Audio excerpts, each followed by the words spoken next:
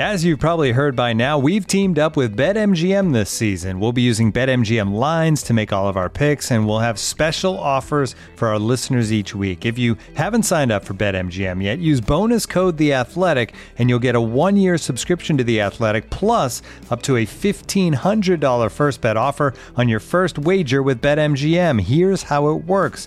Download the BetMGM app and sign up using bonus code The Athletic. Make your first deposit of at least $10.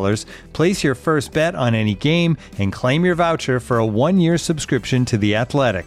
See BetMGM.com for terms. U.S. promotional offers not available in D.C., Mississippi, New York, Nevada, Ontario, or Puerto Rico. Gambling problem? Call 1-800-GAMBLER. Available in the U.S. Call 877-8-HOPE-NY or text HOPE-NY 467-369 in New York. Call 1-800-NEXT-STEP in Arizona. 1-800-327-5050 in Massachusetts. 1-800-BETS-OFF in Iowa. 1-800-270-7117 for confidential help in Michigan. 1-800-981-0023 in Puerto Rico. First bet offer for new customers only in partnership with Kansas Crossing Casino and Hotel. Don't forget, if you haven't signed up for BetMGM yet, use bonus code The Athletic, and you'll get a 1-year subscription to The Athletic, plus up to a $1,500 first bet offer on your first wager. The Athletic.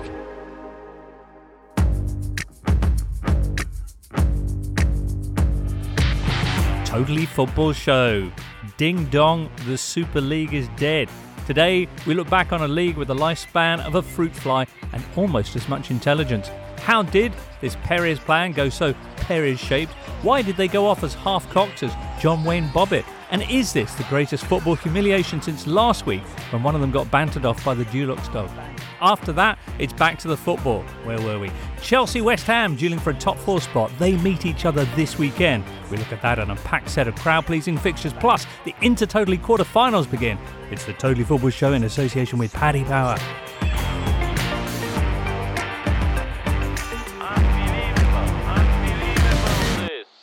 Back to life, back to reality, back to life, back to reality. UEFA and the footballing world stand united against the disgraceful, self-serving proposals we have seen from a select few clubs in Europe. Manchester United, 100 years, born out of workers around here, and they're breaking away into a league without competition. It's not a sport of the success is already guaranteed. It's not a sport and it doesn't matter if you lose. This cannot be allowed to happen. This is the front page of the Spanish sport newspaper Marca.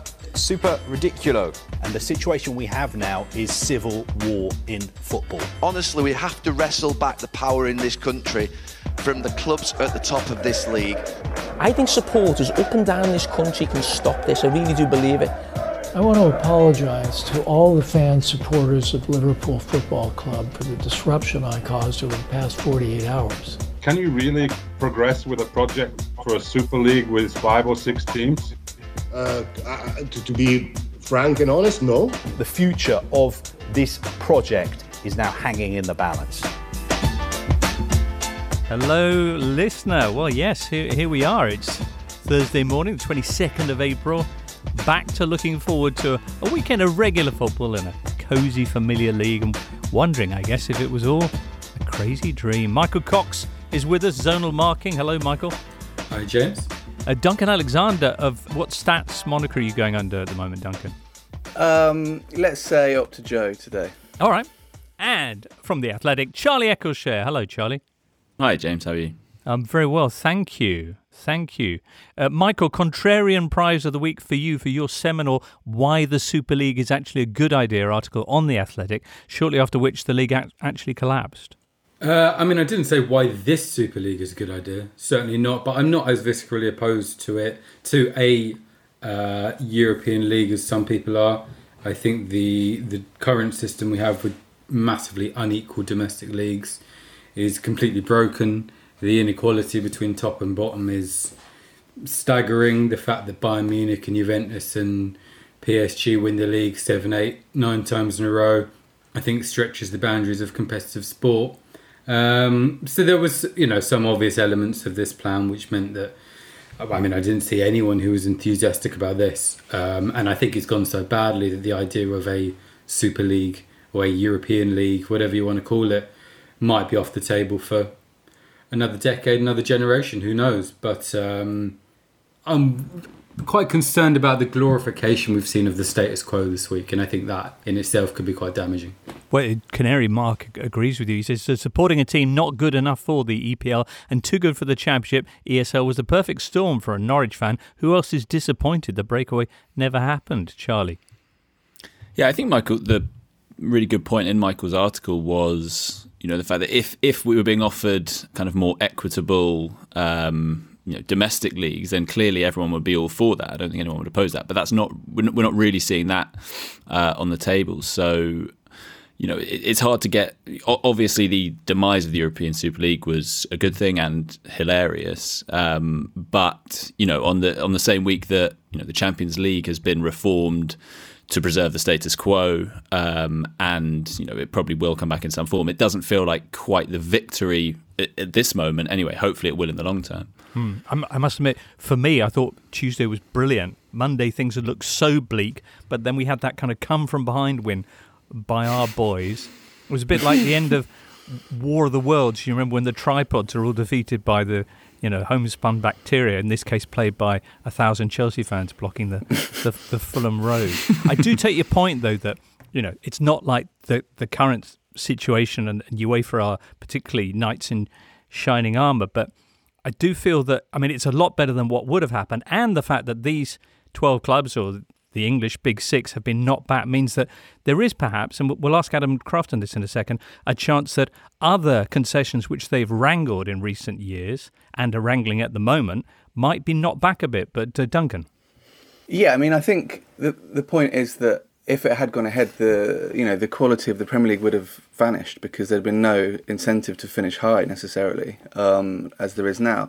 And also, I do agree with what Michael and Charlie just said, but there is also this idea that pre-recent times that there's never been any kind of discrepancy, this kind of golden era, which I don't think ever existed. I found an old clip of Jimmy Greaves the other week. Don't ask why I was looking for it, but on St and Greavesy in about 1987, and he comes out with a quote something like, "Well, if the season doesn't go well for any of the Big Five, they'll just get their checkbook out and sort it out." So there has always been this kind of this trend. I just think we just got to hope that the kind of mobilisation and the consciousness that emerged this week kind of continues and isn't wasted. Sure, that's going to happen, absolutely 100%. Duncan, could you help us get our heads around a league that lasted only slightly longer than Ali Dyer at Southampton? Well, I'm available for PR for the ASL if they want, because their league lasted 71 times longer than the Anglo-Zanzibar War, which actually sounds quite impressive. But it's the shortest war in history at 38 minutes, so it's not actually that impressive. So, they were 67 days less than the Chilean miners were trapped. And obviously they got a trip to Old Trafford out of that, which I don't think any of the ESL clubs will. So, yeah, it wasn't the longest lasting thing, was it? In Leroy Rossignol at Torquay terms, it was, positively eons long, but in all other regards, not so much. Anyway, well, how did it all unravel so quickly, and what happens next? Are we just back to how things were before? Let's speak to Adam Crafton, who's literally just done a whole piece about this on The Athletic. You're listening to The Totally Football Show, sponsored by Paddy Power and part of The Athletic Podcast Network. Adam, thanks so much for joining us. Super League is dead. What was it that actually killed it? I think three things killed it. The first thing was that they intended to have 15 founder members of a 20-team league, and they only had 12. And two of the clubs that were missing were absolutely fundamental in PSG and Bayern. And they took this gamble that if the 12 clubs come out in support, PSG and Bayern will just have no choice whatsoever but to fall in line. And it just didn't work out that way. For various different political reasons, PSG couldn't really afford to get involved, and then Bayern, because of the structures in German football, it was far more difficult for them. So that was a gamble that failed. The second reason was the investment from JP Morgan, which was debt financing, it was underwritten against and set against future broadcast revenues. But there wasn't a broadcaster that was on board, at least publicly. So when the Super League needed the credibility of a broadcast partner to come out and say, we're going to invest billions into this project and we're going to make it the biggest thing in the world, nobody turned up. So that was the second issue. And then finally, I just don't think they foresaw that the major stakeholders, which are the head coaches and the players, the most handsomely paid people in football, hated it, and they were prepared to talk about it. And for the first time, that I can remember, you had players at every major club prepared to go against their owners purely on the case of what they believed in, and also because they felt let down and exposed, and as though they had to answer questions and justify actions on behalf of their owners that they hadn't participated in. And hadn't even been informed of. Or so they say. Gazzetta dello Sport, for example, just to give a very quick sample of the continental view, this morning, Thursday, running with the headline, "The English Saved Football," really highlighting the public announcements of Boris Johnson, but the government would seek to introduce legislation. But above all, so many pictures of Chelsea supporters of that age group, of course, Fiorentina Perez, out on the Fulham Road ahead of Chelsea's game against Brighton. Is it too romantic to feel that had an impact as well, with Chelsea teetering at that point? I think it's being overplayed a little bit. I think whichever group of people around this topic you belong to, if you're a football fan, of course the temptation is to say this is a victory for the people, for the common man against the billionaire, and that's the really tempting way to frame this. If you are a conservative politician in the UK, you're going to say, we save football, and you're going to play on that for the next 5-10 years, hopefully not that long. And that's the way that will develop over the next few years. And there's other stakeholders that will also seek to frame it that way. I certainly think abroad, the scenes at Stamford Bridge played really well for those who were opposed to the Super League. It looked like a revolt, a real riposte, real courage, really, because Chelsea stood to gain from it. The supporters who were standing up against it at the top 6 clubs, I think there's a lot of supporters in Madrid, for example, who just didn't see it that way, who were just thinking, well, look, we're going to get more money, we can sign Mbappe, we can sign Haaland, we'll have our own little league, and it will be great. And that's not everyone, but certainly that's how it's filtered abroad, that the English saved the day. And to an extent, I do think it was the cumulative reaction of the different forces, players, coaches, ex-players, media, government, fans, that sort of all those things came together, and it just spooked the English clubs out of it. Adam, I just wanted to ask you, the impression you give there obviously is a very kind of rushed out, half-cocked plan, what with not all the members in place, no TV partner.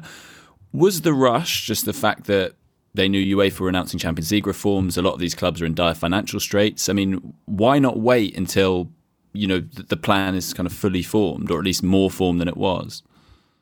Yeah, and that's the thing that nobody can really get their head around. How can 12 men who are so successful, who are so rich, execute this so poorly? That this plan, which has been I suppose like the sword of Damocles hanging over European football as the big threat for decades, and this was the moment they chose to strike, and they did not have a plan. There was no strategy for it other than, we are really, really successful and really powerful, and therefore people will do what we want them to do. And yeah, when it first dropped on Sunday, you're waiting and you're waiting and you're waiting, and you're thinking, well, surely at some point, one of these owners is going to come out and they're going to deliver this blistering pitch, and it's going to be fantastic, and they're going to be really impressive, and at least there will be this attempt to win hearts and minds, and it just never came. And 48 hours later, you just start to realise, if you ever get imposter syndrome in your own job, just don't, because honestly, these guys who had the biggest, this was the biggest threat that's ever been posed to the structure of European football, and they had no idea how to put it off. Are we back now to where we were then Sunday morning, Adam, or are we someplace a little bit better, given that sword of Damocles has effectively been removed? I don't necessarily agree it's been removed, because I think this has shown that, I think there's a way they could have got this through if they had a strategy for it, and if they were prepared, as Charlie says, to be that little bit more patient, get PSG on board. That might have meant waiting until after the Qatar World Cup, because I think one of PSG's reservations was to go against UEFA and FIFA ahead of that major tournament next year in Qatar. Would it have been a different position for PSG if this was a conversation in 2023, in 2024, but there was clearly a moment of real inflection that because you had Real Madrid and Barcelona in horrific debt, the bonus of all of a sudden receiving 350 million cash in hand this summer was very, very appealing to them.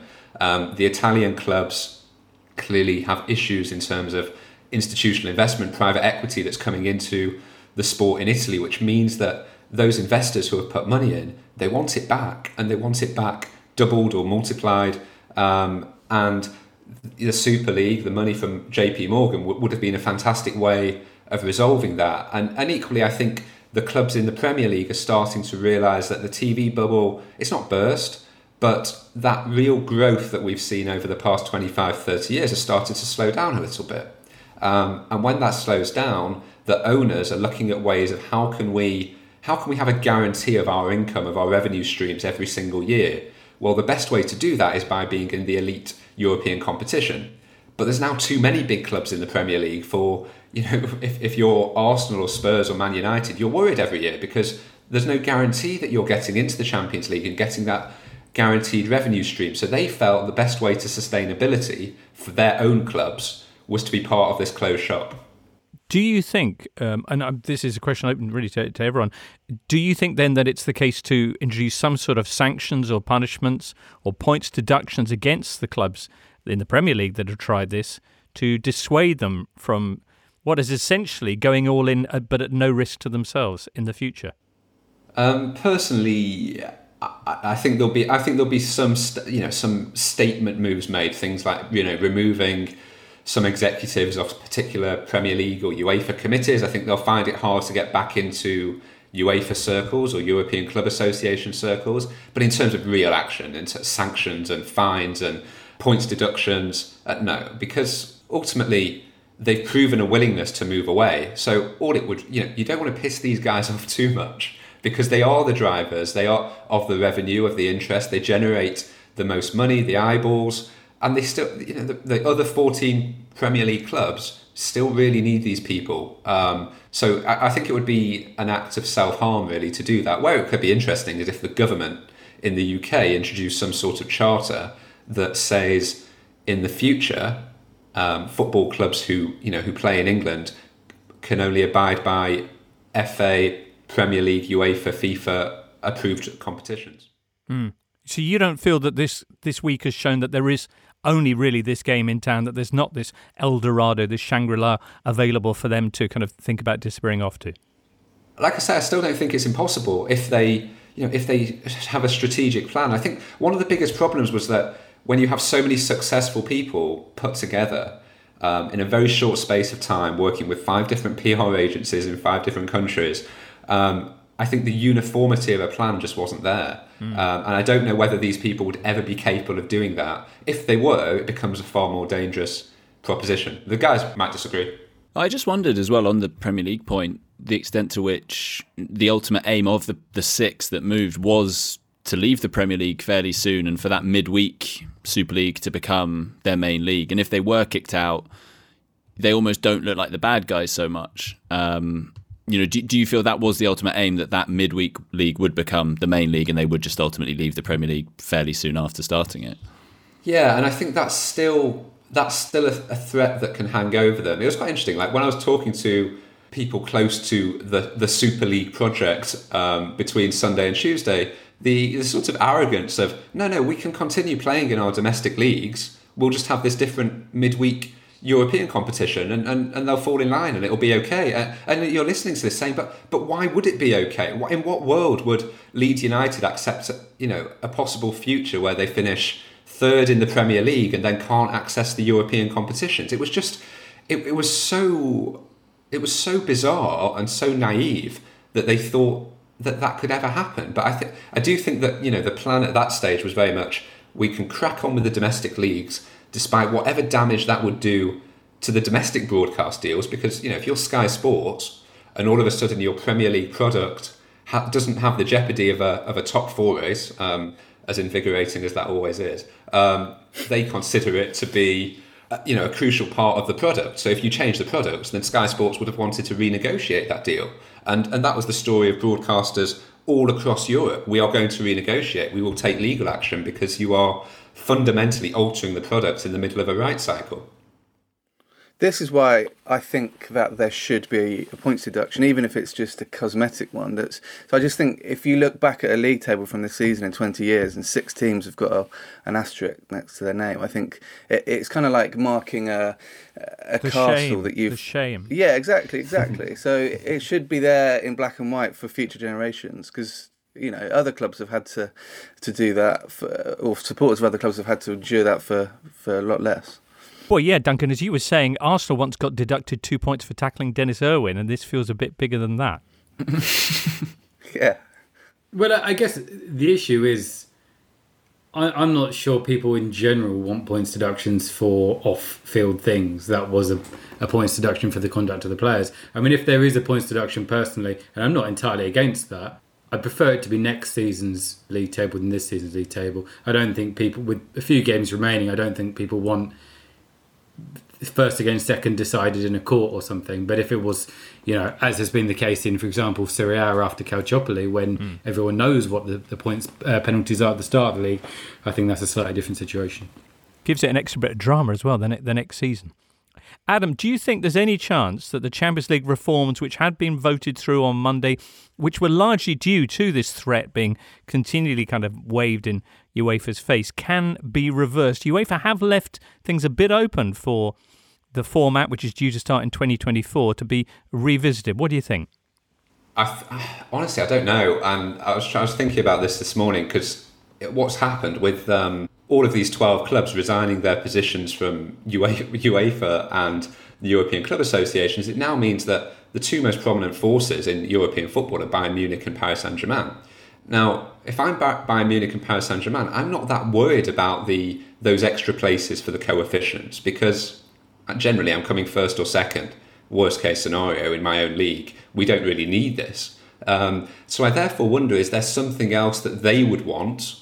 Is it, an even bigger slice of the television pie, or something along those lines that could therefore replace it, if they're able to lead that conversation as also a little bit of a riposte to particularly the English clubs? I think the coefficient placing is most important to the English clubs, because as I said before, the top 6 clubs go into every season knowing that they're at risk of not being in the Champions League the next year. So if they wanted to really give a slap in the face to the Premier League and to English clubs, I think that's the thing that they could take off the table. On the points deduction, nothing would show the competitiveness of the Premier League than City winning the league despite having like a 15 points deduction or something, which feels fairly likely. Adam Crafton of The Athletic, whose summary of everything that's been happening, and no doubt further developments in days to come, can be found at theathletic.com. Speaking of developments, so Thursday morning saw Man United fans protesting at Carrington, actually taking to the training pitch where Ole Gunnar Solskjaer had to go and negotiate, explain the players and managers' position to them. So signs that for all that victory was declared on Tuesday night, a lot of dissatisfaction, quite rightly, is still out there. We've seen Ed Woodward announce that he will be stepping down, although it's totally unconnected with the fact that this whole thing blew up in his face. Duncan?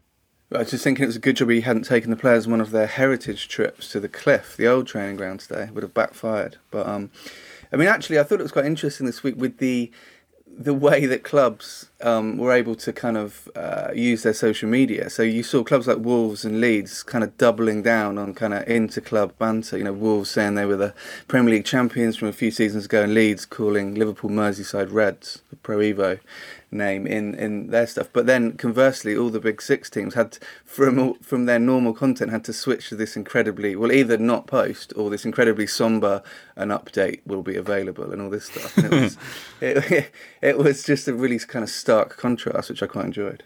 I mean, there is still a serious issue out there of what happens to the people who were prepared to damage everybody else's interest and in a very dramatic fashion just because they felt like they could make some money from it. Price of Football, Kieran Maguire, writes, given that Leeds were fined $200,000 for watching a training session through a hedge, how much will the Premier League and UEFA fine the greedy six for sitting in on commercially sensitive broadcast and commercial negotiations while plotting their own rival competition? I mean, the level of duplicity, as Ceferin was highlighting, is quite staggering. For them to just pitch up at the next meeting as if nothing's happened. And Agnelli's still in charge of Juve.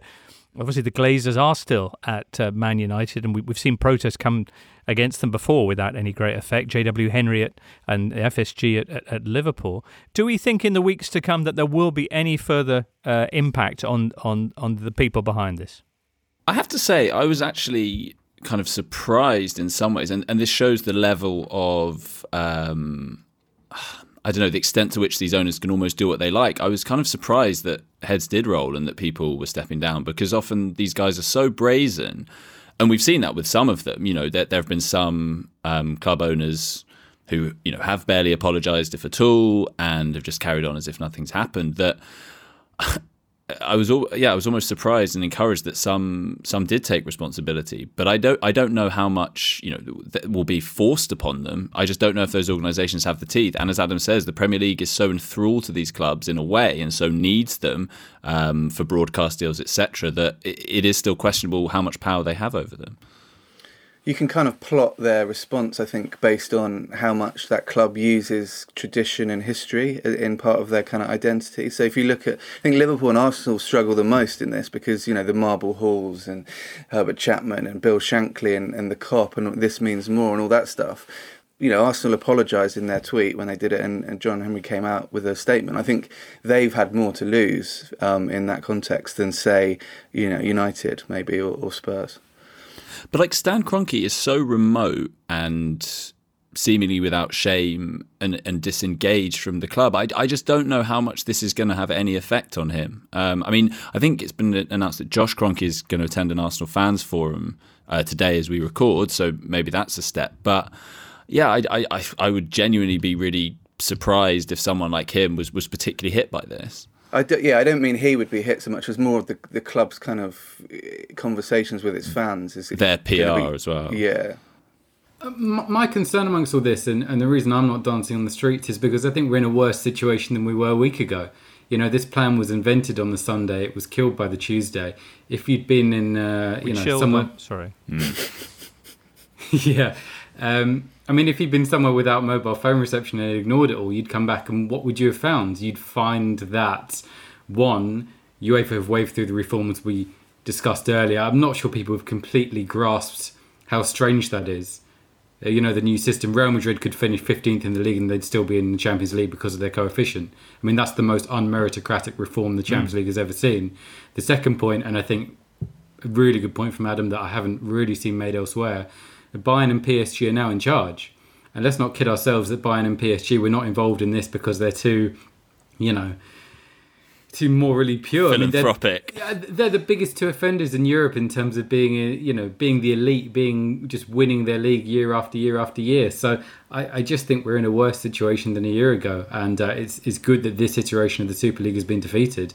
But if you want competitive football, I'm not really sure what good is going to come from this. All right, well, fingers crossed that UEFA do revisit the provisions for the extra places in this new Swiss model Champions League, which is due to come in 2024. I mean, I guess the positive might, you know, if you were returning from 2 days, you might, without phone reception, you might be thinking suddenly there's this movement and fans have shown, you know, what they can do. So I guess it's the extent to which you think that can shape football in the future. You know, we have now, I mean, I was thinking, you know, you go back a year and clubs reversing their furloughing decisions, pay-per-view, games this season were taken off the table, now this, Project Big Picture. So I guess it's a question to which that is, you know, a genuine movement and can affect real change, or if, as you say, things like the UEFA reforms will just go ahead and we'll kind of get used to that.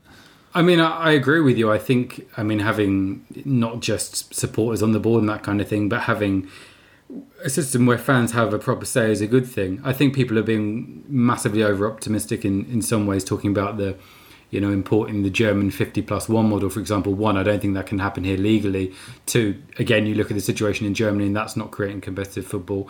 And I would still question how you get from there to what I would desire as an endpoint of a more competitive league. I don't understand how having fans on the board of these big six clubs, or indeed every club, will end up in a situation where you don't have the elite continuing to move away from the rest and have a less competitive league than ever. Well, we'll see what happens in the days to come. As I say, there is leeway in UEFA's statement from the ExCo on Monday for them to tweak and revisit the way that this new Champions League format is going to come and who exactly gets extra places. So we shall see. But the football, where were we before we were so rudely interrupted? Well, City, of course, are miles clear. Beneath them, you've got a bitter battle underway for top 4 spots. There was all that business with Mourinho at Spurs and, of course, a League Cup final coming up this weekend. We'll get onto all of that next. So it's the business end of the season and we need some results quickly. Welcome to the Liverpool Q2 offside. Let's brainstorm. Hendo. Well, I spoke to HR and they got spare training and development budget. How about a new training ground? We tried that, it's too windy. Robbo, how about with a word, good performances? Oh, no idea is a bad idea. Let's take it offline, yeah? Trent. Well, Gareth won't pick me. And I need results, not excuses. Yes, Liverpool need results, but have they left it too late? Check out the Paddy Power site for the latest top 4 markets. Paddy Power. 18 plus, begambleaware.org. T's and C's apply. Looking for an assist with your credit card, but can't get a hold of anyone? Luckily, with 24/7 US-based live customer service from Discover, everyone has the option to talk to a real person anytime, day or night. Yep, you heard that right. You can talk to a real human in customer service at any time. Sounds like a real game changer if you ask us. Make the right call and get the service you deserve with Discover. Limitations apply. See terms at discover.com/creditcard. This is the Totally Football Show, part of the Athletic Podcast Network. The Athletic is the only place you can read articles by Daniel Taylor, Amy Lawrence, Phil Hay, James Pearce, Ollie Kay, and the very best football writers around. Well, since our last show, Leeds drew 1-1 with Liverpool in that kind of weird nothing matters limbo of Monday evening. Tuesday, it was Chelsea getting held 0-0 by Brighton at Stamford Bridge. On Wednesday, Man City beat Villa, and Spurs came from behind as well against Saints in Ryan Mason's first game in charge as interim boss. Charlie, there's been a lot of Spurs for us to talk about. Jose out, Ryan Mason in, plus the League Cup final this Sunday. But let's start with Jose. Ding Dong, the Witch is Dead Part 2. Why fire him this week, though? I think it had got to the point where it's all about European football. That's the absolute bottom line financially, reputationally for Spurs. And they were at a point where it was looking like that was becoming unlikely. The direction of travel was so in the wrong direction. And I think, Levy thought, can they get a bounce? Both for that and also the cup final. And the early signs suggest maybe, just maybe, that will happen. But yeah, I mean, it got to the point where it was, we know the relationship between him and some, not all of the players, had broken. And there was just no real point waiting. I mean, it was pretty clear that he wasn't going to be in charge next season. So I think he thought, well, there's still time to salvage this one. And it shouldn't be forgotten, Spurs have got a pretty presentable run in, and they've been good this season at beating teams below them. So there is still quite a lot to play for, and we'll get onto it. But after winning yesterday, I think they're now 2 points off the top 4. Teams around them have a game in hand, but even so, there is still a lot at stake. So I think Levy felt it was time to act decisively rather than wait. Wednesday evening, for the first time this season, after being behind at half-time, they came back to win a game in the Premier League, which is certainly a great start for Ryan Mason. Spurs fans really delighted with his appointment, meantime, as the interim boss. Because of the terrible injury he had? Or Charlie, what's the story there? I mean, I think there are lots of factors there. He is like the antidote to Mourinho, isn't he? I mean, he is so enthusiastic. He's so Spurs. Fans feel a connection with him. He's very popular as a player, very committed. I think, there's that really nice arc to the story as well of his career being cruelly ended by injury. And here he is at 29, the youngest Premier League manager. He's going to lead the team out at Wembley. He's very well thought of at the club as well. Very smart guy, keen to learn. So I think, he has a good reputation. Obviously, he's been working with the young players. So it just feels quite refreshing. And, you saw him yesterday, because I was thinking about this, the game itself was actually, it wasn't great.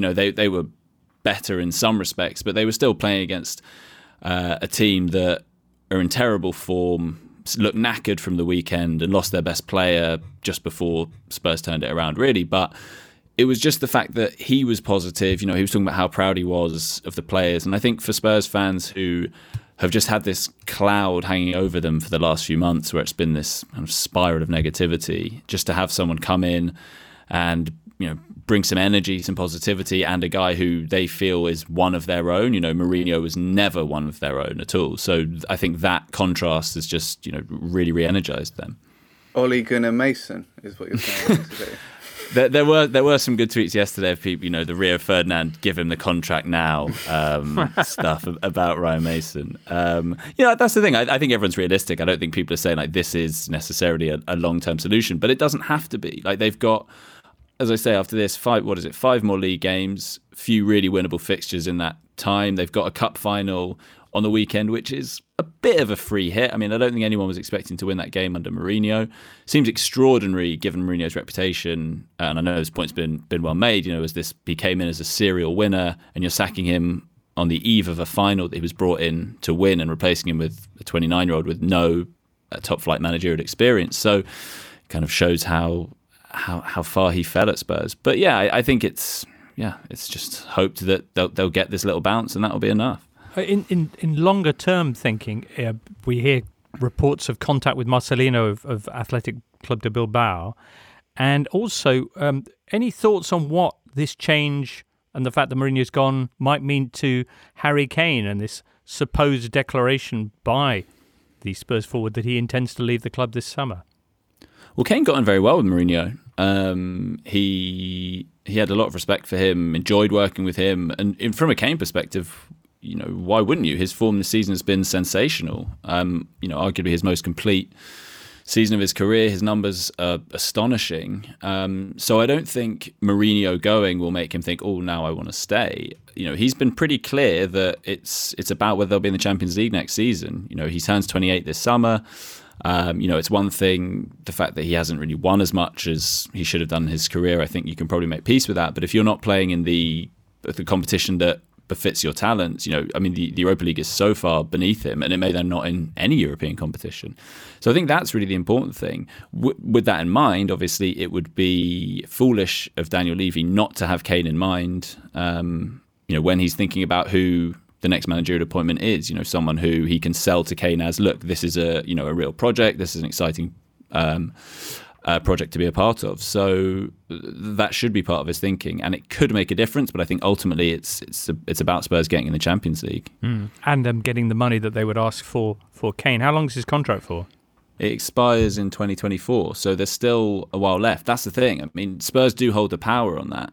They're under no obligation to sell. The question mark as well as to whether anyone can afford him, in this current climate. And those clubs that can afford him, you probably want to go Haaland or Mbappe, given how much younger they are, and the fact that Kane does have this slight concern with injury, as evidenced at the moment. Right. Well, then Sunday, the League Cup final, we don't know if he's going to be fit for it.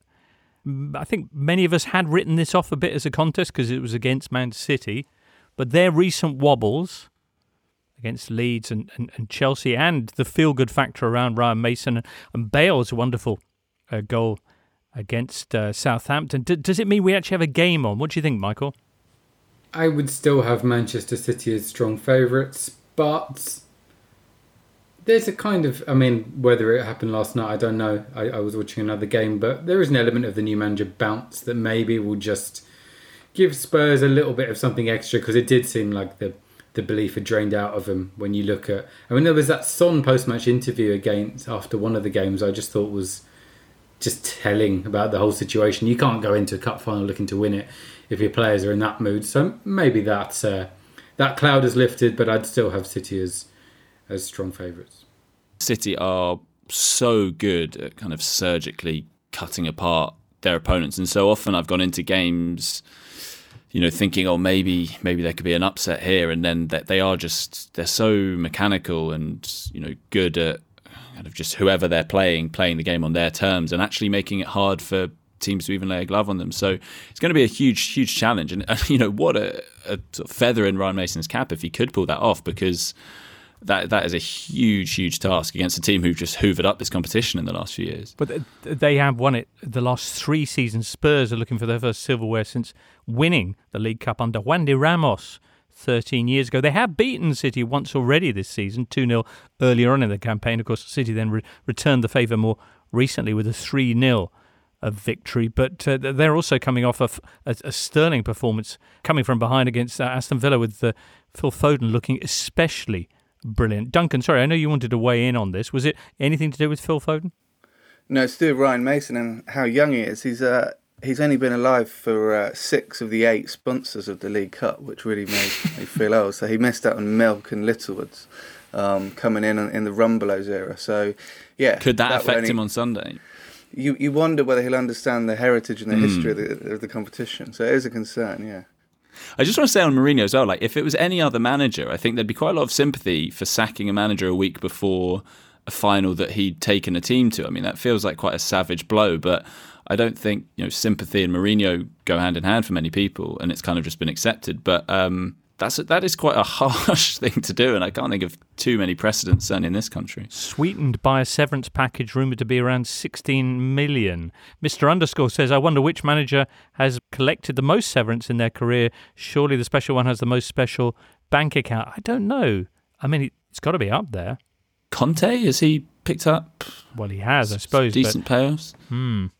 I wonder. Anyway, don't really have an answer. Ranieri will be up there, I reckon, as well. Just do you think? Through sheer number of clubs, yeah. I mean, also on the thing about him being sacked before the final, he's basically been done over by the fact that they moved the final back 2 months in the totally. With fans coming in. I mean, usually it would be the end of February, usually. So I do feel slightly sorry for him about that. Although also conversely, I think that in a way kept him in the job for longer because he always had that in his back pocket. So it's strange that then it's got to it's like, well, they are in the final, they do have that to come. It's odd that then he's got this close and then they've pulled the trigger. He needed it in March. It was like February's too early, yeah. April's too late. Mid-March? That good?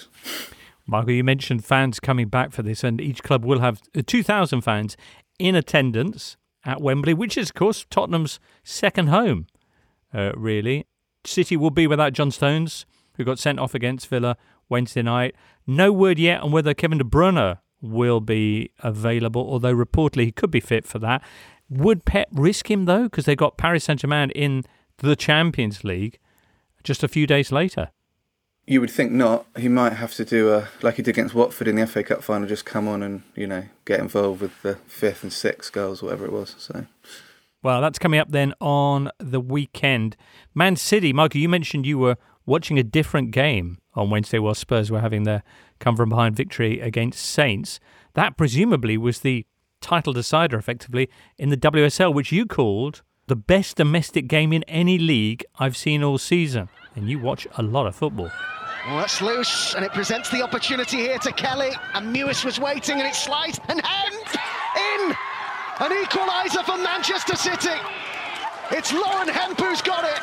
And they're still going, they're still fighting here, Manchester City, in this title race. I mean, funnily enough, this was essentially a title decider last year as well. We didn't really know it at the time, but it was a 3-3 draw, and that meant that Chelsea won the league on points per game, just ahead of City. Had City got a late winner then, they would have won the league. But yeah, it was an excellent game. City needed to win. Chelsea content to play for a draw. Leaves Chelsea in the driving seat. With 2 games remaining, it'd be very surprising if they slipped up from here. The only slight issue is that Chelsea do have the 2 semi-finals of the Champions League against Bayern Munich, so their attention will be on that. Obviously, in terms of fitness terms, it'd be very difficult as well. But yeah, I just thought it was a good game. City, needed to win and didn't, but they're just a good side to watch. I think particularly Hemp and Kelly, the 2 wingers, who've both had excellent seasons. Hemp, particularly over the last couple of months, has been excellent. So yeah, it was just like I say, a really enjoyable game, and City could have won it. I mean, they had 2 good chances late on. There was a brilliant save from the Chelsea goalkeeper Berger from Hemp's header, and then Lucy Bronze in about the 92nd minute just stormed forward and had a header dropped a couple of yards wide. Yeah, really enjoyed it. Okay, well, it should be a cracker as well. The first of those semi-finals against Bayern, which is coming up on Sunday for Chelsea. All right, well, next up, let's move back on to the Premier League and other things happening in that. This episode is brought to you by Michelob Ultra, the official beer sponsor of the NBA. Want to get closer to the game than ever before? Michelob Ultra Courtside is giving fans the chance to win exclusive NBA prizes and experiences like official gear, courtside seats to an NBA game, and more. Head over to MichelobUltra.com/courtside to learn more. This episode is supported by FX's Welcome to Wrexham. Celebrity owners Rob McElhenney and Ryan Reynolds' small-town Welsh football club has finally been promoted into League Two after 15 seasons in the National League. Dedicated staff and supporters celebrate the team's return to glory while bracing for the newfound challenges that come with being in a higher league. Will Wrexham AFC stand up to the challenge and rise again into League One? FX's Welcome to Wrexham, all new, Thursdays on FX, stream on Hulu. Keep listening for Michael Cox versus Matt Davis-Adams in the Intertotally Cup, sponsored by Paddy Power. And it's live-ish. Ooh. Quarterfinals getting underway today in the Intertotally. Duncan will be up against Sasha in a future episode. We'll also be looking forward to Horncastle against Laurence. Have that for a European Super League clash thing. Jack Lang takes on Benji Lanyardo, but as you've just heard, today it is Mr. Intertotally Michael Cox taking on Matt Davis-Adams, who he dispatched in the first round last year. Michael, how are you feeling about this? Very nervous. Matt's a very dangerous opponent. He said, reading off a piece of paper. Who of the other? Just assuming you were to get Tweet through. something like. Yeah. Just assuming you were to get through. I don't know if this is dangerous. How you feel about that? But who would you be most concerned about from the other 6 quarterfinalists? I mean, I think it's quite an uneven draw. Actually, I think I'm on the difficult side of the draw. I mean, you look at the other one. I mean, someone like Jack Lang will probably end up getting to the final. So it's very unbalanced. Actually, Benji looked good in his first round game. I mean, I don't think he was in it last year, was he, Benji? No, he came in on a coefficient package, but yeah. So he's a little bit of a he's almost like the Denmark '92, I would say. I don't know much about him. Could be a surprise package. Michael, how much of a factor as well your narrow defeat to Charlie Eccleshare in the football cliches out of control quiz last week has that affected your preparation? Not ideal, a lot of saying. It wasn't ideal, but different competition, and sometimes that just rejuvenates your form. Worst time to play you in a way. What was the question that swung it for Charlie Eccleshare, Charlie? It was a one-question quiz where Adam plays an excerpt from an episode of the Premier League years, and the contestants have to guess the year. And it was 97, 98, and by milliseconds, I just got there first. What was the clip that he played to identify it? It was the September news clip. So it was Chumbawamba's iconic hit was playing, and then the first excerpt of the news was that Mother Teresa had died, which instantly made me think must be September 97, 98. But it was incredible. It was an incredible contest. Wow. A semi-regular and beloved feature, of course, of the Football Cliches podcast. I don't know where they got a quiz idea from, but anyway. All right, let's move on to another of our brilliant original ideas on this day. Yeah, I know. On this day, it's 22nd of April. 22nd of April today. On this day in 1964, we had one of the all-time classic football scorelines. To wit, 4-5, East 5-4. Amazing. Also on this day in 2012, and this is a little bit coincidentally, there was a 4-4 in the Premier League, which proved quite significant. Man United, who'd been 4-2 up against David Moyes' Everton, ended up drawing 4-4 after the Toffees got 2 goals in 3 minutes in the final stages. Neville finds Marouane Fellaini, who's given them a scare once. It's Pina! And can you really credit it? It is 4-4! This extraordinary title race takes another unbelievable twist. Curiously, that season, as I think we mentioned in our last show, there was exactly the same margin between United and Man City as City currently had, or at least had over Man United coming into this week's set of fixtures. And as we all know, United ended up blowing it because City scored with the final kick of that season, although history doesn't record who actually scored the goal. Anyway, back to this season then. Man City have, of course, extended their lead a little bit in the interim with that victory over Aston Villa. They're otherwise engaged this weekend. Man United will be at Leeds Sunday lunchtime.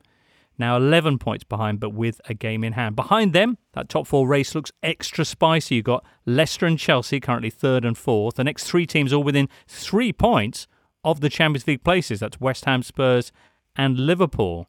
Leicester play Palace on the Monday. They've got West Brom this Thursday evening too. Spurs have got the League Cup final. Liverpool host Newcastle.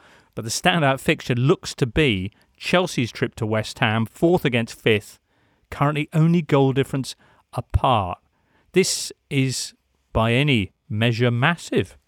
Well, this week marks 7 years since Moyes was sacked by Manchester United, so I think it's quite a neat point that he can achieve full redemption if they beat Chelsea and take a big step towards the Champions League. So, enjoy it while they can. I would look this season because although they're below Chelsea on goal difference, as you said, they've actually won more games. They've won more games than Liverpool and Chelsea after 32 games of a top flight season for the first time since 1962. So that puts into perspective really, what a job Moyes has done. But you do worry that the injuries are starting to catch up with them. So that is concerning. And Chelsea just barely concede any chances, do they? So.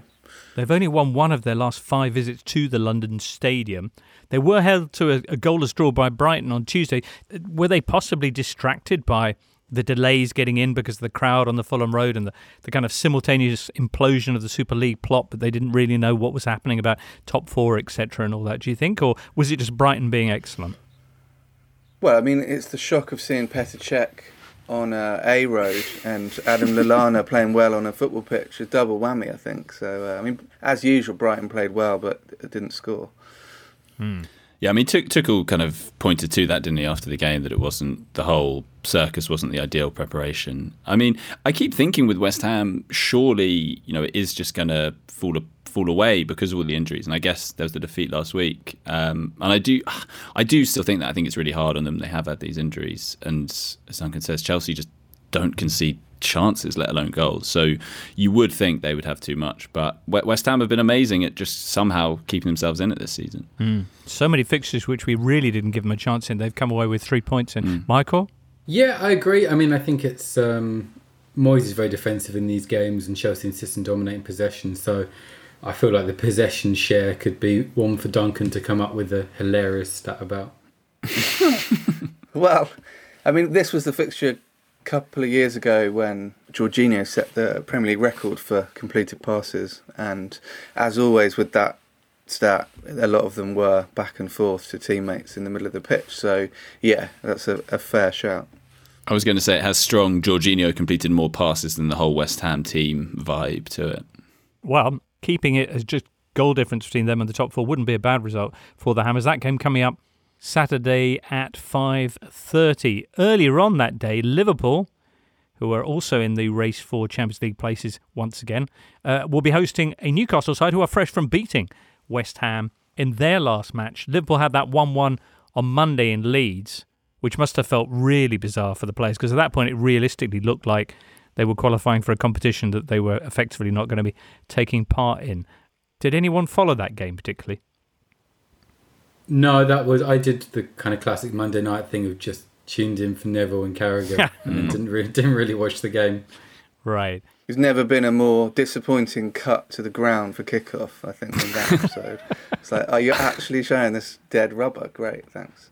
I find that quite often with Monday Night Football. I'm really enjoying that first down, and then it's like, but we are here for Burnley Newcastle. It's like, do we The problem is it clashes with University Challenge and Only Connect, which, as far as I'm concerned, is a very strong competition. Okay. Will Newcastle be similarly tough competition for Liverpool? They haven't won a league game at Anfield for 27 years, but they are... Who, Liverpool? No, Newcastle. They are in form, though. They've taken 7 points from a possible 9 since that 3-0 defeat at Brighton just before the international break. I don't know. Leicester have got West Brom tonight and then Palace on Monday. Very good. Just on Leicester Palace, when I think of Leicester Palace, the image that comes to mind is Nigel Pearson wrestling James MacArthur to the ground for no discernible reason, which I think kicked off the current paradigm, because Leicester then went on an incredible run to stay up. Then obviously we know everything that's happened since, and Leicester winning the league in 2016 is a slight reason why the ESL will emerge. The idea that an upstart team can come and do that. So, but equally, it was cited by many people as one of the reasons why an ESL shouldn't happen. So, it was a strong a strong card to play against the notion of a Super League. True, but I think that James MacArthur should, in some way, mark the occasion and what was behind the wrestling match? No one actually knows. Nigel Pearson never admitted it. It was weird as well because Pearson's sort of smiling throughout. And MacArthur's kind of smiling as well. Pearson's got this kind of maniacal thing going on, but MacArthur also just looks a bit baffled. Is it that kind of wrestling? Women in love. But I don't know. It's very odd picture now if you look it up, because obviously in a COVID era as well, a man wrestling another man to the ground is not the done thing on a football pitch. So, yeah, there we go. Frowned upon then as well, to be fair. Yeah, for aesthetic reasons more than hygiene, I think. Elsewhere in the Premier League this weekend, Friday night, Arsenal take on Everton. There's drama as Sheffield United take on Brighton. Sunday, Wolves Burnley. I mentioned Leeds Man United. We didn't really get stuck into that, though. And there's another derby as well, Aston Villa playing West Brom, which could be, depending on what happens this Thursday evening for West Brom away at Leicester, a huge game. Coming into this evening's game, they're 9 points from safety, but with a game in hand. So an interesting time to be having the derby with Villa. Villa won 3-0 in the reverse fixture at the Hawthorns. That was Sam Allardyce's first game in charge. Allardyce, Bruce and Moyes all in pretty good form at the moment. So a sort of victory for those old Premier League timers. I mean, when you reel off those three fixtures, James, Villa against West Brom, Wolves against Burnley, Sheffield United against Brighton, Super League doesn't seem that bad in comparison. Whoa. Wolves Burnley, that's like pure history. They're 2 of the 5 teams who have won all 4 English divisions. So, What about Leeds Man United? How about that for a bit of heritage? I mean, that is a great fixture, and on paper is a very good game. The only issue with that is in the reverse fixture, I think it was over after about 10 minutes, wasn't it? United went 3-0 up. 3 minutes, actually. Yeah, Scott McTominay got a brace inside the first 3 minutes. Incredible. It was very entertaining, actually. Well, it ended up 6-2, so it was eventful, certainly. That was no plan B day, wasn't it? Which wasn't repeated till, Sunday, pretty much. So. All right. How do you feel about Arsenal's game with Everton on Friday? Apparently there's going to be protests, Kroenke out protests at the Emirates, where Everton have never won. They haven't had a victory away at Arsenal since January 1996. Do you know who was in Arsenal's lineup that day, the last time they lost at home to Everton? Totally Football Show's very own Adrian Clark. Yeah. It was a game as well. Ian Wright was captain, I think, for the first time, and he celebrated with a kind of pointing to the armband in kind of classic Ian Wright showmanship style. Was he in the starting 11, or did he come on? Adrian's started. Yeah. Starting lineup. Yeah, okay. I mean that game. It looks like Arsenal won't have Lacazette or Aubameyang, so it'd be interesting to see what they do with that. Or Clark, unfortunately, won't be available. Maybe he will play. The injury crisis is biting pretty hard at the Emirates. They also have the Europa League semi-final first leg 6 days later, so it may have a slight mid-table end of season rest everyone kind of vibe. That's going to be huge. Up against Unai Emery and his Villarreal, my word.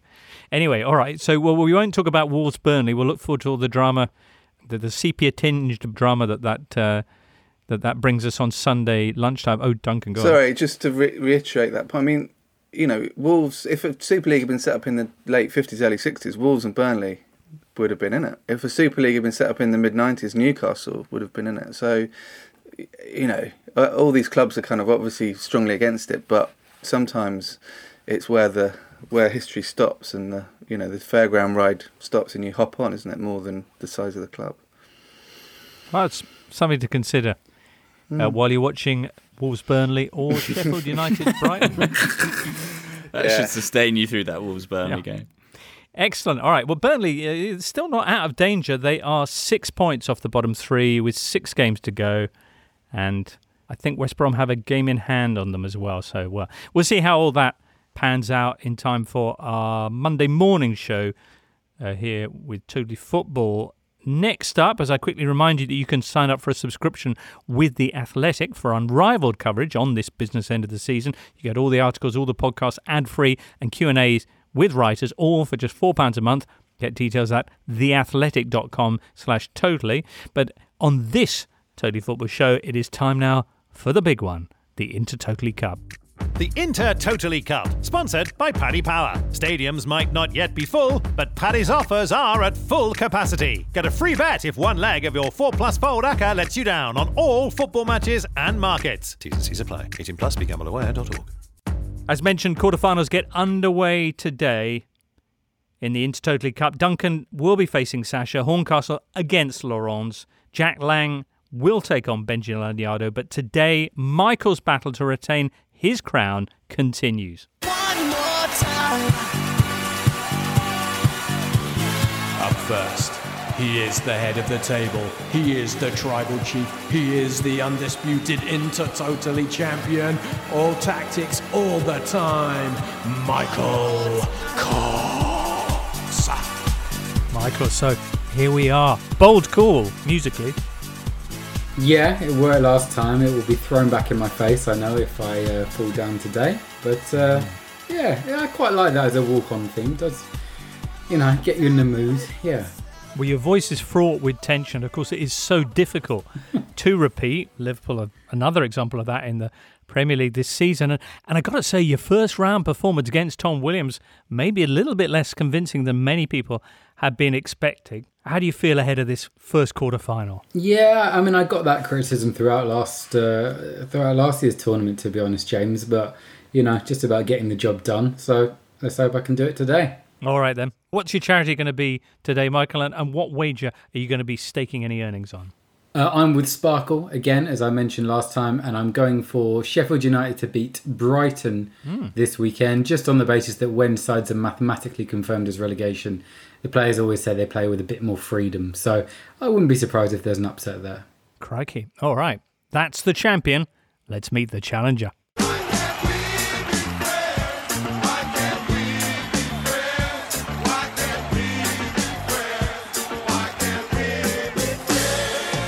And his opponent.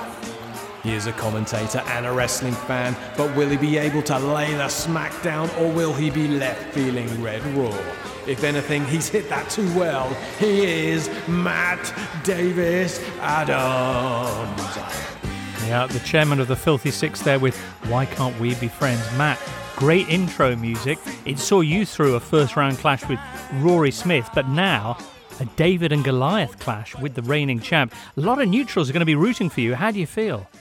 Free of pressure, I think would be the best way to put it, James. There's very little expectation on me today. Obviously, memories of what happened last year when Michael whooped me in round one still linger pretty fresh. But yeah, as my entrance music implied, I'm just here to have a good time, if not necessarily for a long time. I see.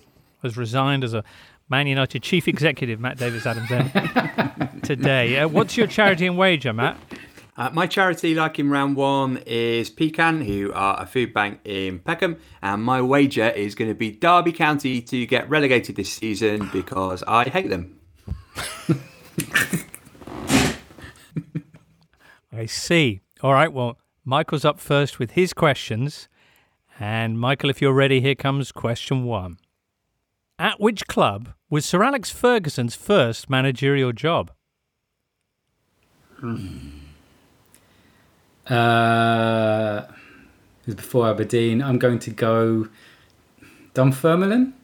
East Stirlingshire. That's a fiendish start. Wow. Question two. Against which country did Oleg Salenko score 5 goals in a single game at the 1994 World Cup? Don't know this. This was the last World Cup before I got into football, so my knowledge of it is quite bad.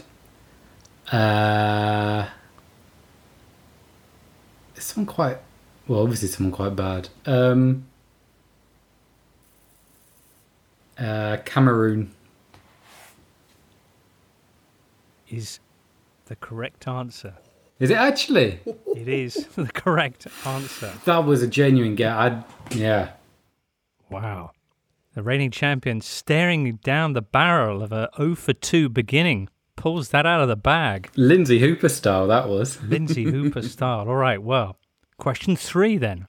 Which former Arsenal player is Diego Simeone's assistant at Atletico Madrid? Don't know this, but I assume it's probably Nelson Vivas with the Argentine link. Well, Michael, I'm afraid that you're absolutely right again. Unbelievable stuff. Coxie. Even when you don't know, you know. Let's move on to question 4 then. 2 out of 3 so far. From which Italian club did Chelsea sign Gianfranco Zola? Parma. Is correct. And question 5. Who is the British player with the most appearances in the history of the Champions League? So that's the most appearances of British players in the Champions League. It's a good question. I mean, my first thought is Ryan Giggs. Would anyone have got more than Giggs? Yeah, I'll go Ryan Giggs. And the answer is Ryan Giggs. So that's 4 out of 5 for the reigning Intertotally champion, Michael Cox. How do you feel, Michael? I think I'm very relieved. I mean, Zola was the only one I really genuinely knew. So yeah, they were tough questions. It's like a university challenge. Once you get past the first round, I'm really struggling. I just can't answer any. It does feel like they've stiffened a bit in terms of the level of information required. And after that East Stirlingshire whammy in question 1, how were you feeling when I asked you about Oleg Salenko and you knew that you just didn't know? Yeah, I thought it was an African country, but Cameroon was, not a confident guess. All right, well, admirable stuff. Matt Davis-Adams, you got 4 out of 5 to beat. Let's get going then with question 1. At which club was Arsene Wenger's first managerial job? Grand Passat? I'm afraid that's incorrect. It's Nancy, before the trip to Japan. Question 2, and you'll need all these now, Matt. Question 2. Who was banned for 8 games after elbowing Luis Enrique in the face during Spain's game against Italy at the 1994 World Cup? I've got absolutely no idea. I will guess Cameroon. Pierluigi Casaraghi. No, I'm afraid it's not. Do you know this one, Michael? Before your time on that, but it wasn't Italian. Was it Zola? No. It was Mauro Tassotti. Of course, yeah. Yeah, literally never heard of him, so. Question 3. Which former Arsenal player is assistant to Julian Nagelsmann at RB Leipzig? These are so hard. Oh, dear. Oleg Luzhny. Moritz Volz. Going 0 for 5 here, I can feel it. Question 4. From which French club did Tottenham sign Jurgen Klinsmann? Monaco. Correct. He's on the board. Question 5. Who is the highest scoring British player in the history of the Champions League? Ooh, that's a good question. Okay. British player. So makes it slightly trickier.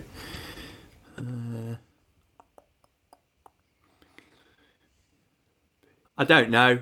It doesn't really matter, I suppose. But I will say Ryan Giggs as well. No, it's Wayne Rooney. Wayne Rooney. Highest scoring British player in the history of the Champions League. Okay, the tiebreaker, we're not going to need that. But Matt, I mean, you got one. It wasn't 0 for 5. No, it wasn't. And to be honest with you, my head had gone at the point when Michael got Cameroon, because I thought if he's getting that, then I've got no hope. He needed at least 3 to go at, but as you saw, that was a limp effort. Back to last season's form for me. So hopefully, first round wins got me a ticket into next year's competition, but I'll understand if today's performance means it has not. I see, Matt. No, I will be delighted to see you come back. As for you, Michael, sometimes you just need one to go in off your arse, and then you're away. Yeah, it was a classic case. They were really hard questions, I must say. They were, weren't I think they? Matt's were actually tougher than mine as well, so commiserations, but that was a difficult game. Fiendish questions, but you got 4 out of 5, and anyone else making it through the quarterfinals has got to be mightily concerned about that. We'll have more quarterfinal action from the Intertotally Cup next time out, but for now, many commiserations to Matt and congratulations to Michael. Well, a little bit awkwardly, Michael's still here, of course, but congratulations again. Michael, impressive stuff. No, 4 out of 5. What do you think, Duncan and Charlie, on those questions? Tough. Yeah, some hard questions. Given I've got it next week, presumably on chronology, cat amongst the pigeons. But I'm not sure I back Michael's use of sort of Jedi skills to guess 2 of the 4 correct answers. But it is what it is. Right. I guess he'd say they were there deep in his unconscious. It's just being able to reach in and pull them out. I mean, that is, if you watch like the Eggheads, that quiz show on BBC, the impressive thing is how many they get right when they don't actually know. Mm. So I'd like to think I'm on the same level as Judith Keppel or that other one who likes the trains. The other one. Yeah. It's like winning when you're not playing well. It's a sign of champions, isn't it? You've gone out and dug out a 1-0 at Burnley. Mm. Impressive. All right, well, we'll see who you get in the semis, Michael, but more to come in next Monday morning's show. So, I'm looking forward to that. Excellent. Many thanks, though, for now as we wrap this one up to Duncan and Charlie and Michael and producer Charlie too, and you, listener, to enjoy your weekend of regular football. And we'll be back early Monday morning. From all of us here, it's goodbye. You've been listening to The Totally Football Show, part of the Athletic Podcast Network. Keep up to date with everything Totally at thetotallyfootballshow.com and follow us at The Totally Show on Twitter and Insta. Check out all of the Athletics football podcasts on Apple, Spotify and all the usual places, or listen ad-free on the Athletic app. The Totally Football Show is a Muddy Knees Media production and sponsored by Paddy Power.